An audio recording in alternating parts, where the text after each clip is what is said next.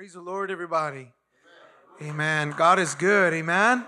We're just so happy to be here today and to see each and every one of you. Praise God. You know, it's such a blessing to be in the house of the Lord. And today I'm going to invite you, if you'll open up your Bibles to the Psalms 103, verses 15, 16, and 17. We're going to talk today about and reflect through the Word of God on our need of God. Our need of God. Amen. Praise God. You know, it's a Sunday and we've been here, some of us, since the morning time, and we can't help to notice as we drive to church, as we drive to church, things we see out there. We'll talk a little bit about it or present it to you.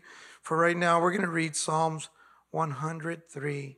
Praise God, verses 15, 16, and 17. And the Bible says the following: as for man or humanity, his days are as grass, a flower of the field. So he flourishes, he flourishes.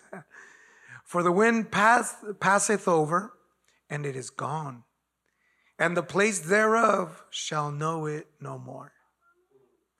But the mercy of the Lord is from everlasting to everlasting upon them that fear him, and his righteousness unto children's children. That's Psalms 103, verses 15, 16, and 17. Let us pray. Heavenly Father, one more time we come before you, Lord, and this time we ask in Jesus' name that you prepare our hearts and our bodies, Lord, our mind, our soul, to be able to receive the word of God. And I believe, Lord, that every time you speak to us, you edify us and you correct us and you nourish us with the word of God. And I thank you for that.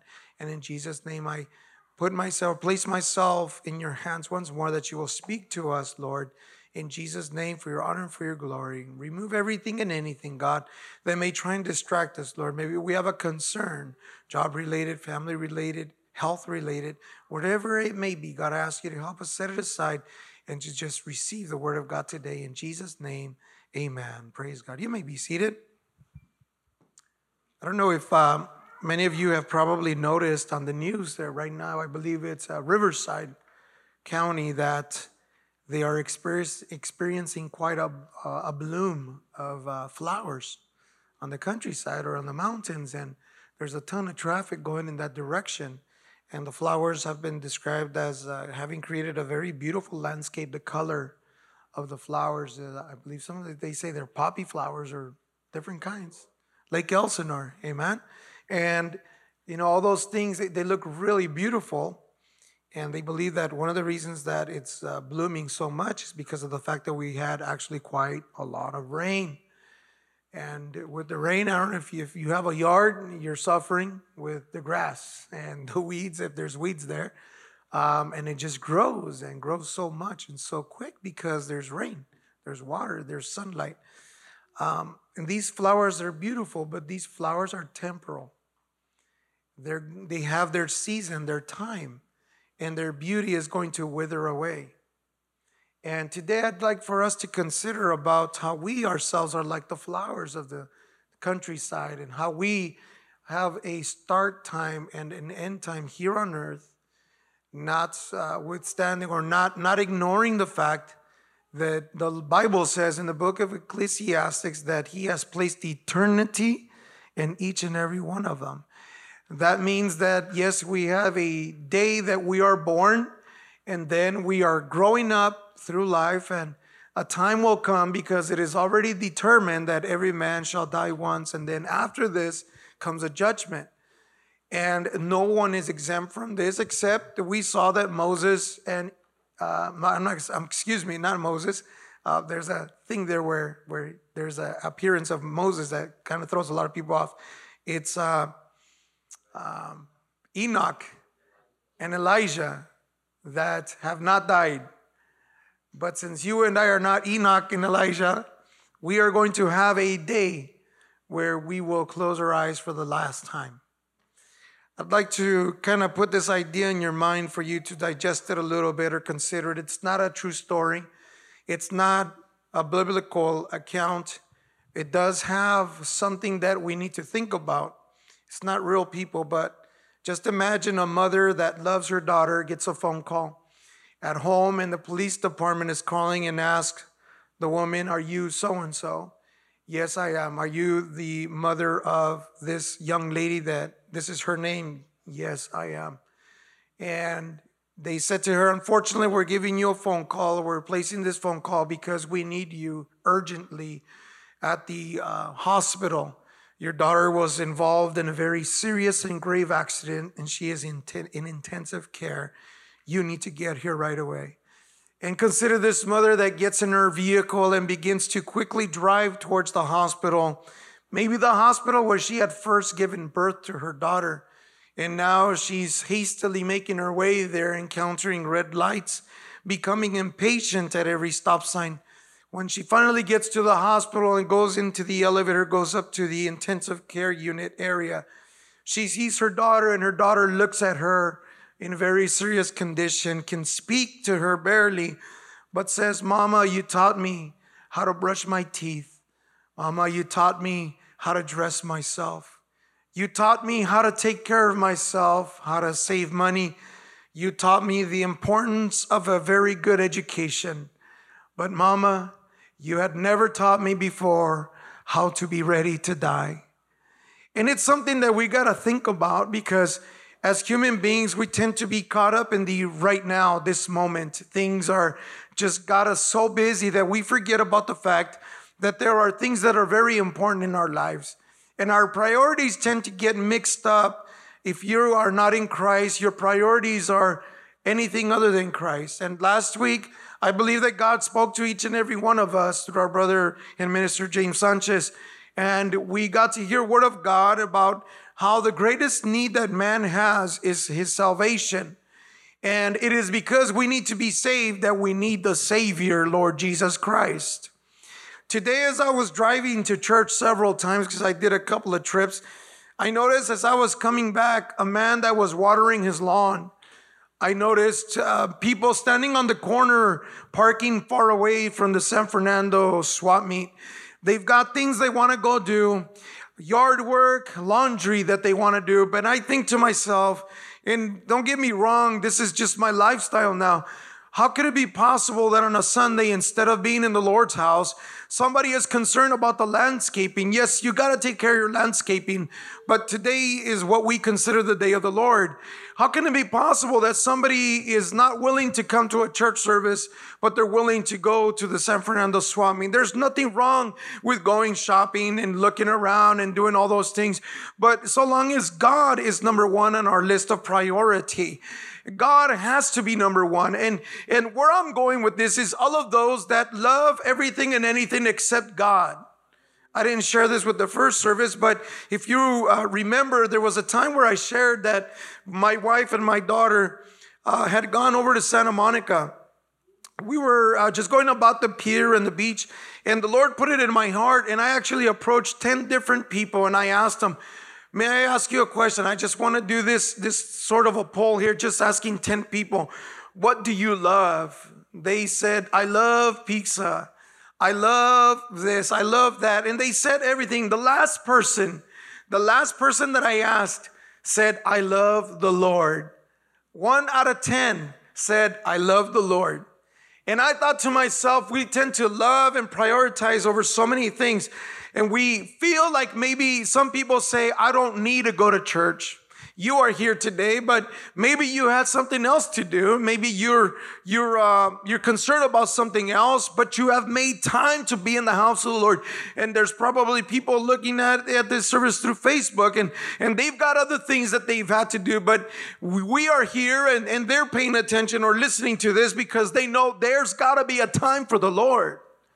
Because I need the Lord. The Lord does not need me. The Lord can use me and wants to use me, but the Lord does not need me. If I go ahead and cross my arms and I say I will not serve and I will not sing, then the Lord will move somebody else, and He will pick up a vessel, and He will pick them up and turn them around and set them on stone and make them be the ones that will carry the word of God and that will serve the Lord. And if they cease to sing and to praise, then the rocks themselves themselves shall begin to praise God. And I don't know about you, but I'm not going to let a tree beat me to the punch of worshiping God, nor the wind or the birds sing unto the Lord. I've got to sing to the Lord. I've got to praise. The Bible says that let everything that has breath praise the Lord. It's so important for us to remember our need of God. We tend to think we are self-sufficient. There's 3 things that men out there in the secular world talk about that will make a man in business fall. They say the 3 dangers are it is money, power, and women. It is through those things, but the Bible says to me that sin comes about through the desires, and the problem of humanity is the desires of the eye, the desire of the flesh, and the vanity of life. Where people feel I am young and I am strong, and they forget about the fact that they are also vulnerable and temporal. See, death doesn't discriminate and come up to the elderly and take them. Death comes up to anyone of any age, of any origin, of any type of status. Death does not discriminate. So what is going to happen if we did not have God as our priority? For those men and for those women out there in the world, or those that just simply refuse to accept the Lord, they feel that money is everything. Money is very important, and if you had an unlimited amount of money or access to it, it's very possible you can buy anything, and you can, I say this and it's very painful. Some of you know about all these scandals of let's gain access to a university or to a very prestigious school, and people have been able to bribe their way in, and some people bribe their way out of long, lengthy sentences. They get the best lawyers because they pay good money. They have the best of everything, the latest types of automobiles and the latest luxuries and accessories, knowing that all we need really is 3 things. We need food, shelter, and clothing. But these people that have everything and they count on that forget about the fact that money isn't everything. Fame is not everything. And they neglect and ignore the fact that they need the Lord. They come to a time, many of them have had millions of dollars, if not billions of dollars. Many friends, many acquaintances, but they end up killing themselves. They end up overdosing on drugs by themselves in a room because they have given up on life and they're just trying to get a good night's sleep, and they accidentally overdose and they accidentally kill themselves or purposely take their lives because they have a void in their life. They have something that's empty in them and they need something. They're trying to fill it with drugs. They're trying to fill it up with alcohol. They're trying to go out there after the desires of the flesh and immorality, and sooner or later they wake up and say, I am just not happy. I cannot deal with this. Well, I've got good news. If it's somebody here in this place or if it's somebody listening through us through the internet service, Jesus Christ is the answer to fill that void, because He Himself is that living water. He Himself is that daily bread that we need, that heavenly bread for our souls. The Bible says, it shows us a relationship that this man of God had with God. A young man that at a very early age was a shepherd. He was one of the youngest of his brothers, and he was the one that was least considered important by many of them. Perhaps he was sent out there to be a shepherd because it was the one task that none of the kids wanted to go and do. His brothers were probably very reluctant, unwilling. So he himself would go, and he was the shepherd. And he had a relationship, a very special relationship with God. The Bible shows us and tells us he would write poetry and songs unto God and sing a harp and worship God. And he wrote Psalms 23, the Lord is my shepherd, I shall not want. And what he's saying is, the Lord is my shepherd.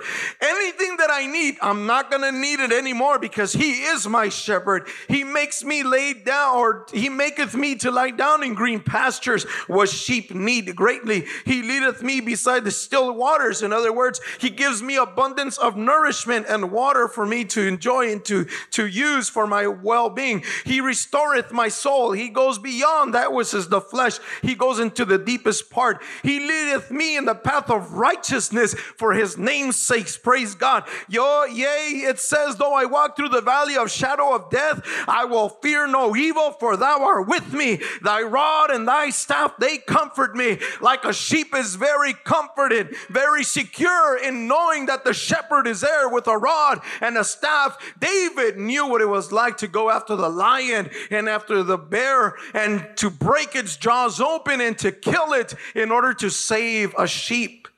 That's what he knew. That is what he could relate to with the Lord. And it says this, you comfort me. In verse 5, thou preparest a table before me in the presence of my enemies. In other words, when I am afflicted, when I am very concerned, when people are attacking me, when people are criticizing, when people are coming against you, the Lord says, don't worry about it. I've got it all covered. People lose their sleep and people can't even sit down and eat because they're so concerned. But you sit down. I am preparing a table before you in the presence of your enemies. And then the Bible says that he says, you anoint my head with oil. Man, my cup runneth over. Hallelujah. There's something about God's anointing upon our lives. Praise God. He don't just fill your cup. He makes you fill to the point where you runneth over. Praise God. He anoints you. He fills your cup. He is just everything for you and for me. Surely goodness and mercy, man, surely and goodness actually are stalking me. Everywhere I go, there's surely goodness and there's mercy there. I turn the corner and it's right there, mercy and goodness. I go home and mercy and goodness are waiting for me at the door. And when I step out, they're right there going with me. I'm driving on the highway and mercy and goodness of God are right there with me. It's not an evil, it is a blessing. It is stalking me. It is going wherever I go. It shall follow me all the days of my life, and I will dwell in the house of the Lord forever. Yes, praise God. It is a wonderful thing to think of our dependence, being dependent on God. We will never be self-sufficient in those things that God, amen. And even in anything, I admire and completely connect with our brother, what he was saying, our brother Sanchez. Some people believe I got a good job. And they do have a good job, and I have this and I have that. But there's a difference when somebody goes out there. Psalms 127 tells us, and I'm going to paraphrase that, if mom and dad, if the Lord doesn't edify your home, then your mom and your dad are working in vain, or you are working in vain if you don't have the Lord edify your home. You could give your kids the best education. You can give them the best food to eat. You can have the best vehicle. You can have the best alarm system. But if you don't edify the house with the Lord helping you edify the house, then it's in vain, because sooner or later your children will grow up, and if they never knew about the Lord, or if they never accepted the Lord, then what good will it do them to end their life or to come to the end of their life? All those things in life are going to stay. The vehicles, the home, the money that you may have in your pocket, or maybe in the bank account, whatever it is that you possess will all stay behind. But remember what we said in the beginning, inside of you and I, there is eternity. There is eternity. We will be in existence unto forever. So think about what will happen when we awake after we sleep, when we die. So Psalms 127 says this, that if mom and dad, if the Lord doesn't edify, then mom and dad worketh in vain. And it says also that if the Lord were to not guard or would not keep the city, in vain watch the guard. And what it means is that if you're in your place, if you have the best alarm system, if you have a home and you have a yard, you got the best Rottweiler, the best Doberman Pinscher, it doesn't matter, the best locks, anything, you can have everything and anything, and you are not going to be protected. But if you have the Lord Jesus Christ, that El Shaddai, he who guards the house of Israel, the one that is there standing watch, protecting your home, that is there to rebuke death and those illnesses, just like the Bible says, Psalms 90, maybe 1,000 and 10,000 shall fall on either side, but it shall not come to touch you. Can you say amen to that? Praise God. It's just awesome and amazing. The Lord himself is the one that protects. We need the Lord. Remember, this is the main focus of this reflection today. We need the Lord. And with the Lord, we receive his blessings. I'm actually going to take you now to a time where this man of God that wrote Psalms 23 goes through a very difficult time in his life. He needed forgiveness. He needed a restored relationship. People think that having a relationship with God is not necessary, but it is the most important thing that we can receive, and next after salvation. See, salvation is a result of our relationship with Christ because of what Christ has done for us. By his grace, we receive the word of God, we believe, and we repent and are baptized and are saved, but we must maintain this relationship. It's very interesting how this works out. In Psalms number 51, the Bible tells us of a time now. It shows us a window in the time of David. Before this, we know that David, one day being the king, having everything he wanted and everything he needed, becomes negligent. He falls asleep in the palace. When he wakes up, he's got nothing better to do, according to him. He's walking about in the higher places of the palace. The Bible says then that he lays his eyes on and sees a woman that is nude and that she is bathing. And he covets her in his heart, finds out who she is. That is Uriah's wife, Bathsheba. And he is told of the name, and he puts a plan together. He says, tell her to come to the palace. They call her to the palace, and he commits sin with her, knowing that her husband is out there in the war, Uriah. Suddenly he finds out, she sends him a notice. David, I have become pregnant. I am with child. So the king comes up with a plan. We're going to call Uriah from the battlefield. When he comes over, we're going to dismiss him and allow him to go home. He's going to spend time with his wife. We'll just say the baby is his. The Bible says Uriah comes over and they attempt to put their plan in action, but Uriah falls asleep at the doors. They ask him the next day, the king says, why didn't you go home? He says, King, how can I go home and spend time with my wife when our people are at war? David knew this man is not going to fall into a trap, or we cannot do this trickery. So he writes a letter and he gives it to Uriah. Take this letter. And in this letter, he wrote to the other authorities in the battlefield, place Uriah in the most dangerous section or part of wars or battles so that he may be killed.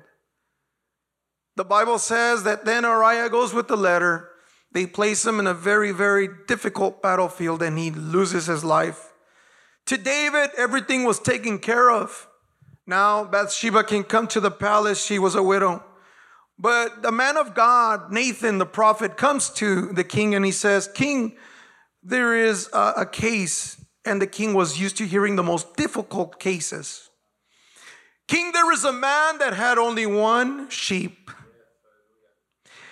And there was another man that had many. The one that had many had invited a guest wanting to feed him sheep. He stole the one only that the other man had, killed it, prepared it, cooked it, and served it to his guest. What shall we do with this man? And the king became irate and angry, and he stood up. That man needs to die. And the prophet looked at him and said, you are that man. David was so shocked. He was just, like somebody pulled a carpet under his feet, and he just repented and he declared, I have sinned against God. And the prophet said, the Lord has heard your repentance. He sees your repentance and he is forgiving you. But nevertheless, David, why was he so concerned? You see, David knew the history of the king before him named Saul. Saul was a very tall young man that was possessing the qualities of what others would say, that's a king. He was a very prepared young man. He was a man that was anointed by Samuel the prophet as well, just like David was. The problem was, though, that Saul was very concerned about what other people thought and wanted to please the people instead of being obedient to God. He depended on the people, and it cost him his kingdom. The Bible says, or his time to reign. The Bible says that that God speaks to Samuel, says, Samuel, Samuel, why are you crying for Saul? Why do you weep for Saul? If I have already rejected him, so that he may not be king over Israel. The reason that God rejected him was because of his disobedience. And David knew the Spirit of God had left King Saul and had come upon David. And David's concern was, it's not about the money. It's not about the kingdom. It's about his Holy Spirit. He valued the relationship with God, and he was broken.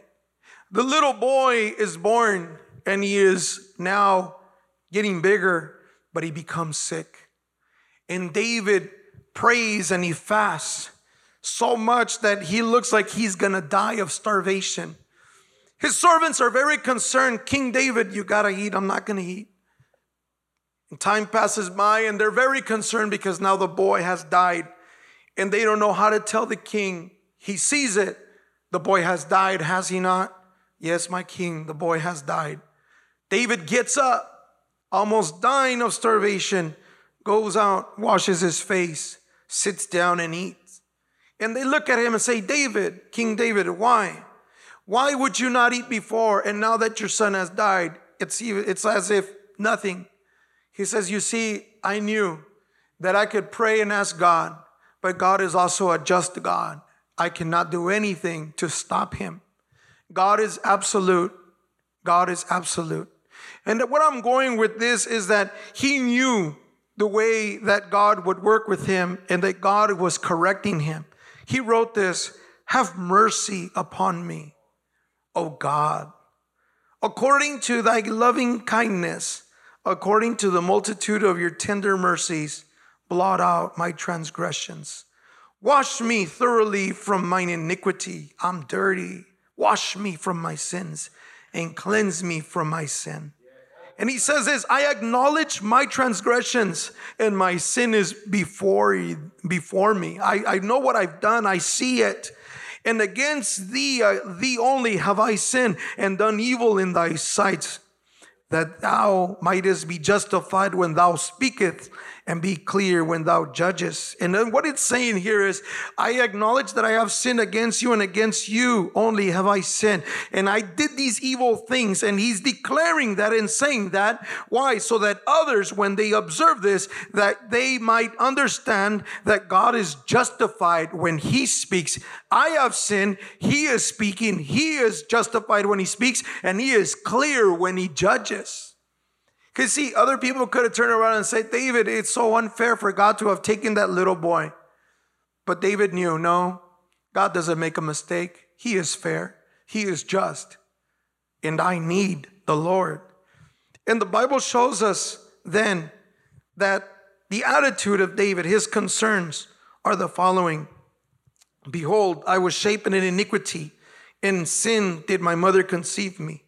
There's a misunderstanding of this verse, but what it really means is that in humanity, my mother of flesh and bone, as a human being, has sinned. I myself also in sin. We are sinful.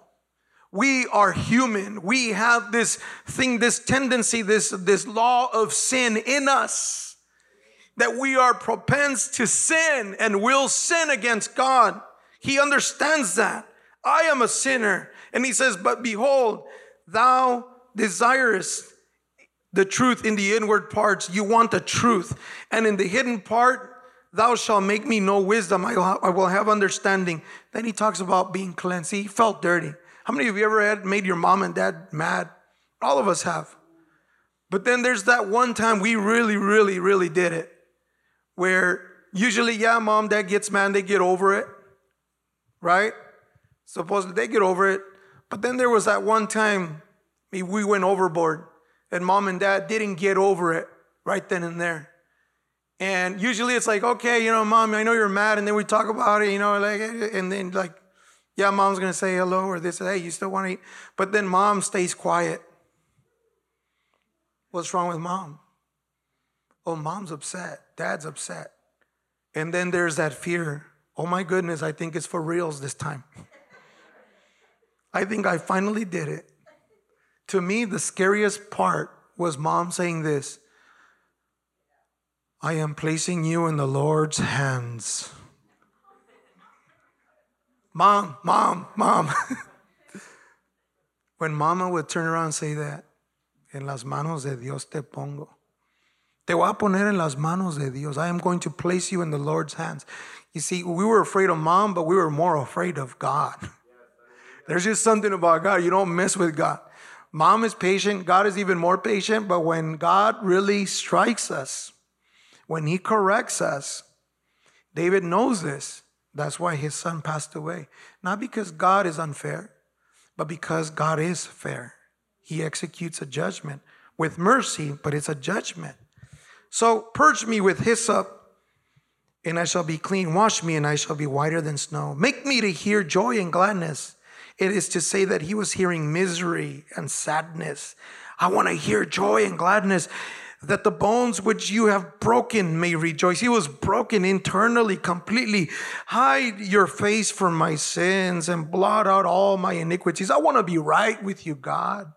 I don't want you to see what I've done anymore. I want you to forgive me. I want you to, restore me internally. You have broken me, God, and I feel filthy. I need you to wash me. I need you to make me clean. Create in me a clean heart, oh God, and renew a right spirit within me. And cast me not, this was the scariest part for him, cast me not away from your presence, and take not thy Holy Spirit from me. Take everything and anything except this, God. Please don't take away your Holy Spirit.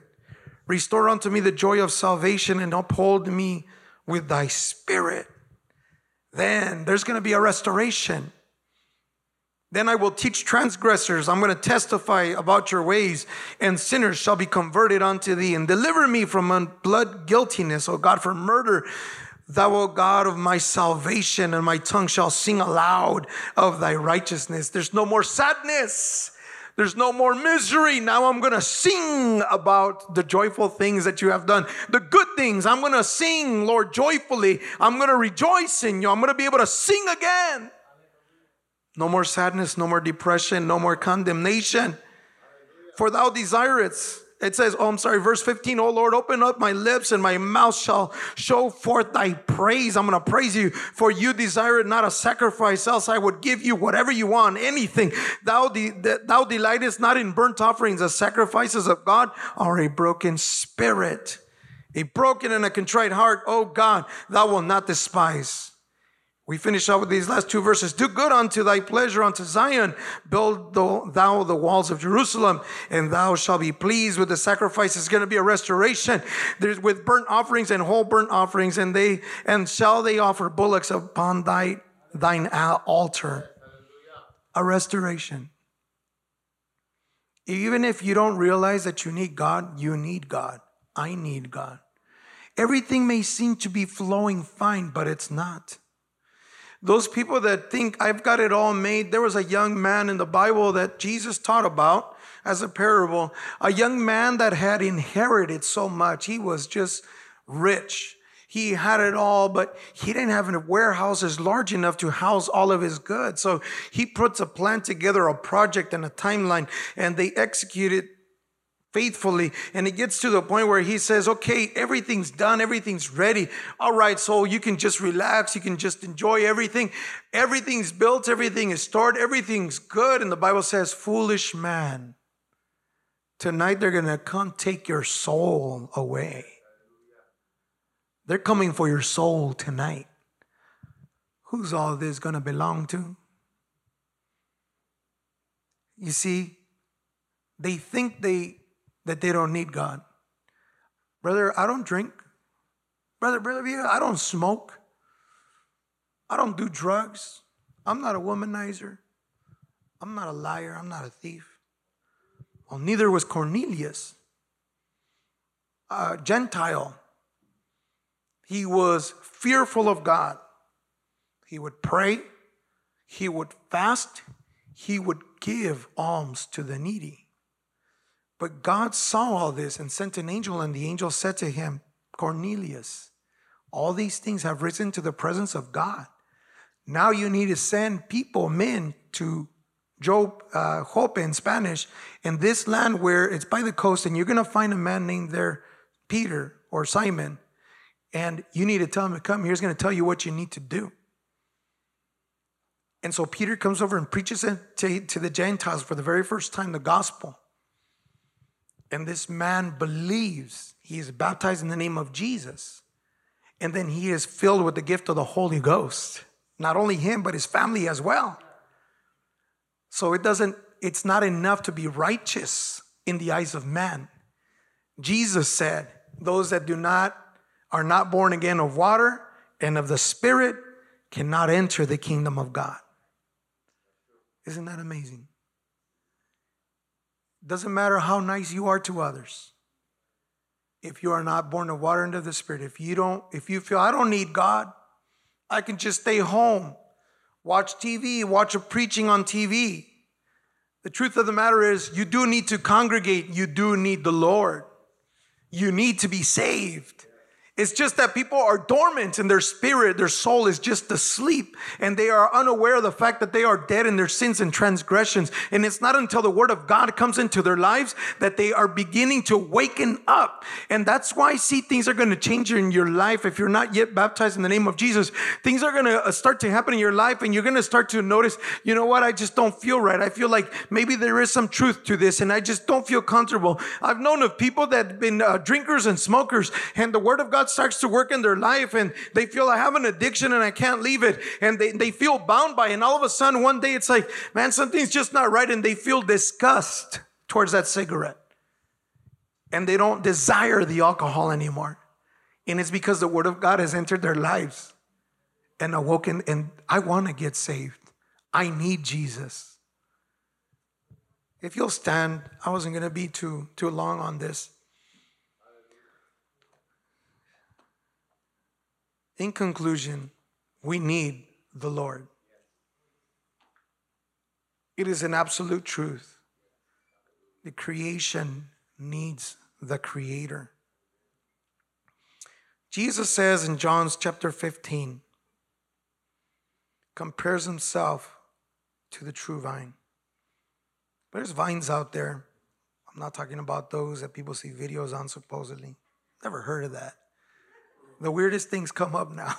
The weirdest things. I thought they were weird when I was a kid. But the same things repeat.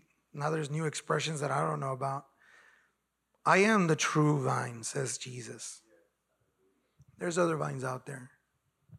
Other things that look like it will work out. Sure. But there's only two paths, a narrow one and a wide one.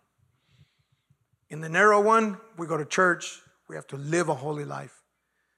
We have to serve the Lord. We have to go out and bring the lost to Jesus. We have to live a holy life. In the wide one, it sure looks like they're having a good time. They dress however they want. They talk however they want. They make fun of us, the hallelujahs. Tell us we live a boring life and that they're having a good time. But I wasn't too young and not in my 30s yet. Actually, I was still single, so that's before I was 24. I have a younger brother. Flew in from Michigan to stay a few days in our home with us. 2 houses down, they had a party. Loud party.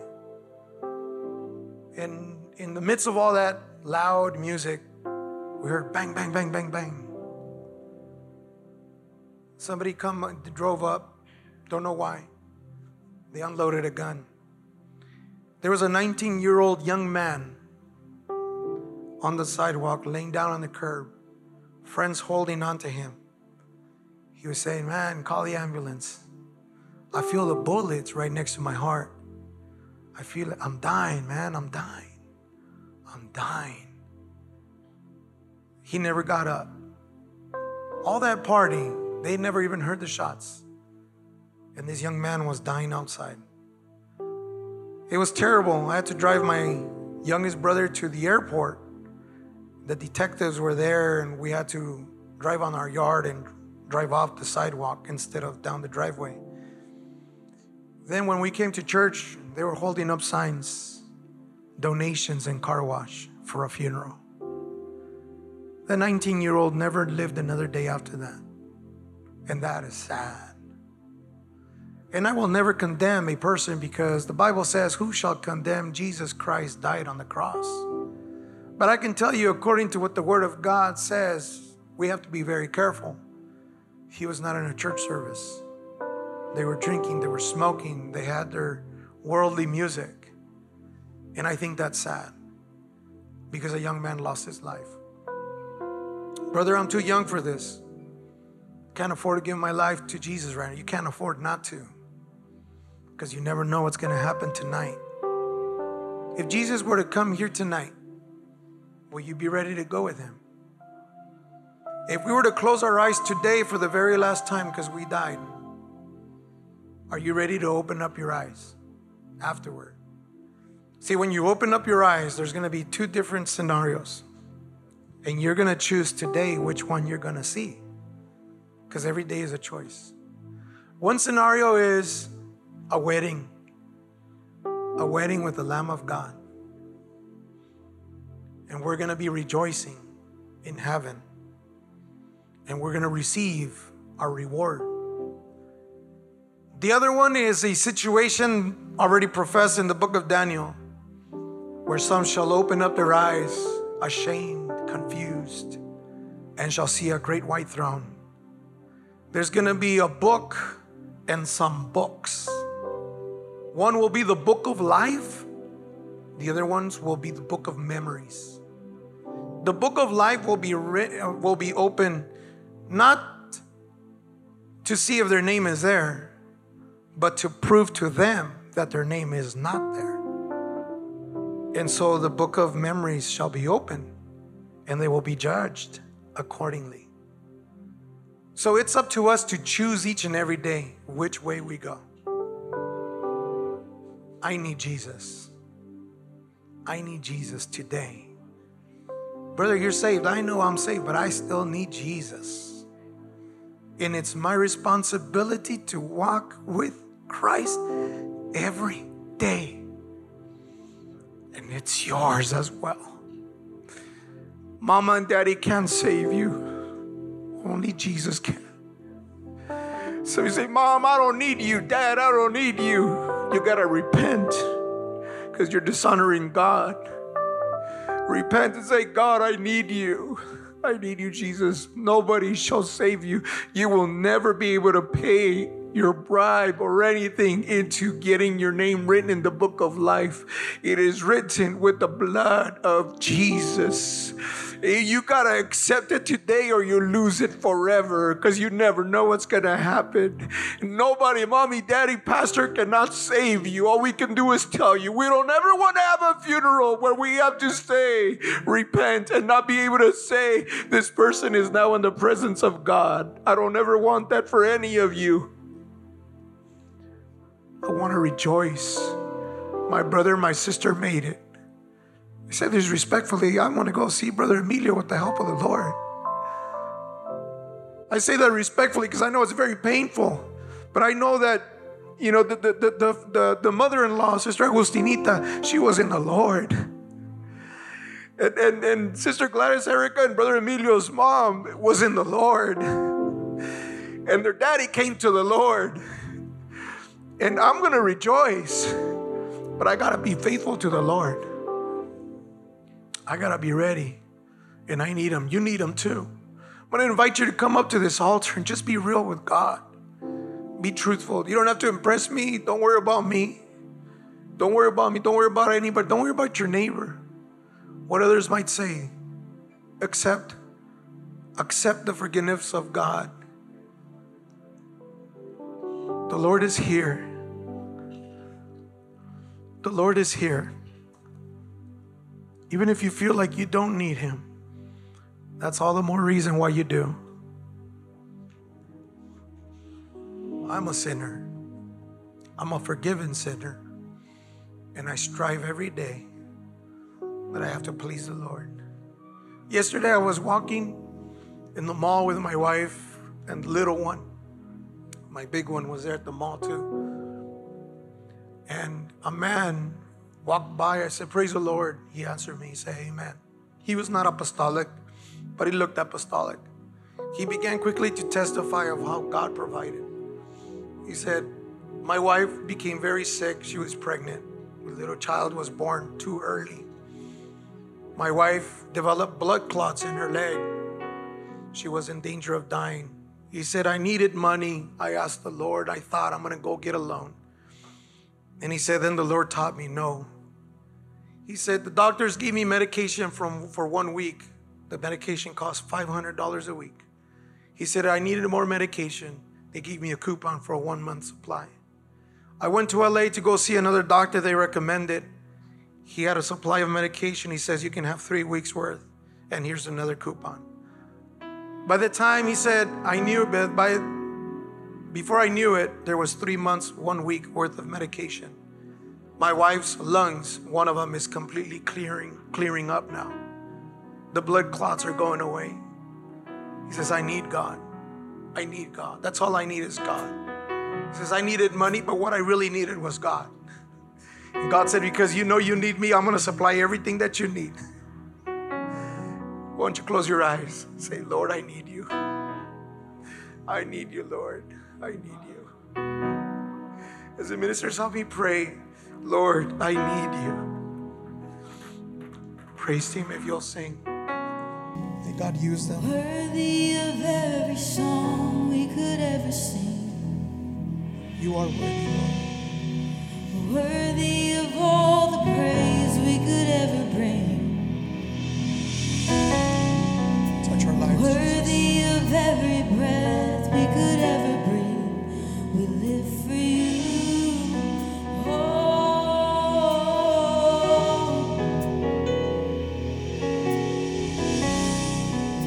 Jesus, the name above every other name.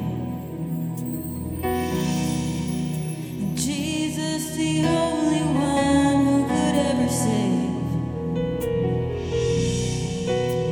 Worthy of every breath we could ever breathe. We live for you. Oh, we live for you. And holy, there is no one like you. There is none beside you. Open up my eyes in wonder and show me who you are, and fill me with your heart and lead me into love to those around me.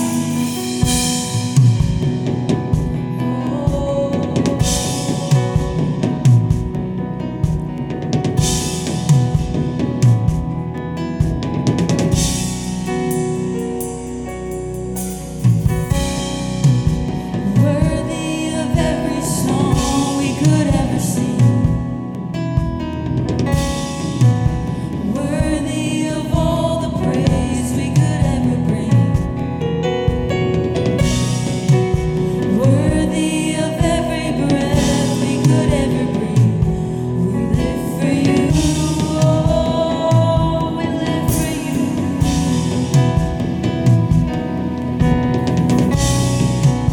Jesus, the name above every other name. Jesus, the only one who could ever save. Worthy